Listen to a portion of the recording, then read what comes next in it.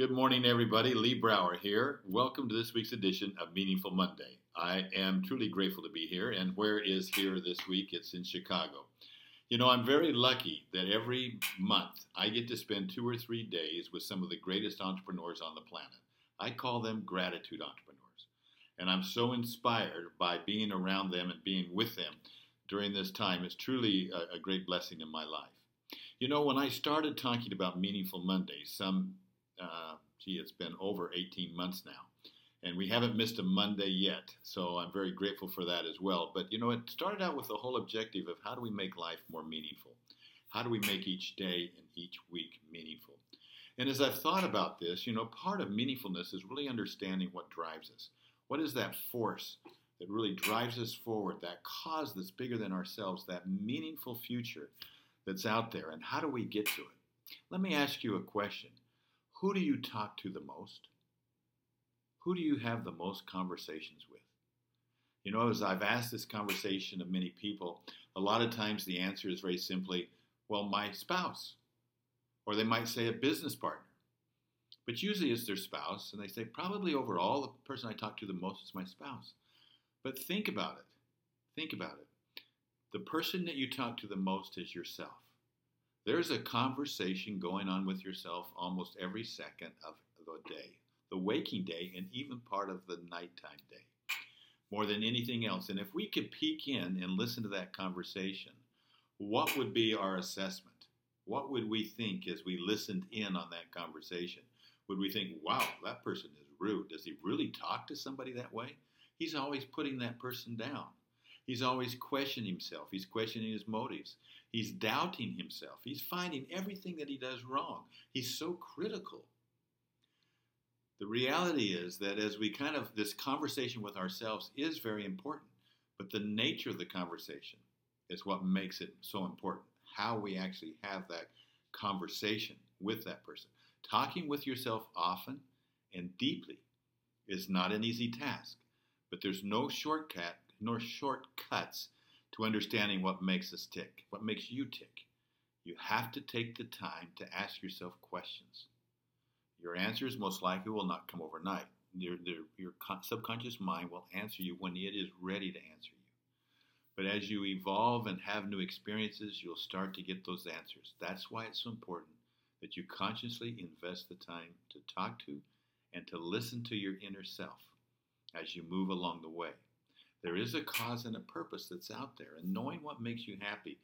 And by happy, I'm going to just say, let's talk about what makes you joyous, because I think happiness is maybe a temporary state of mind. It requires some event to happen.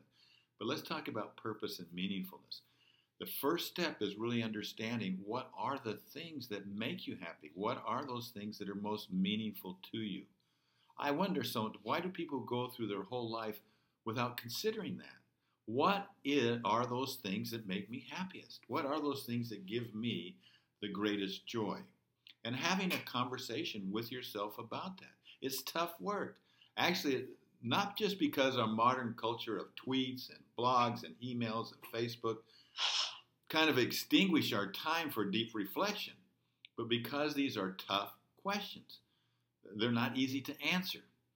But if you never ask them, though, you'll never even start to get the answer.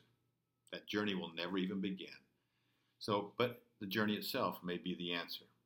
If you can find what you love and then do it, your success is guaranteed, because every day pursuing what you care about will fulfill you. It'll give you meaningfulness.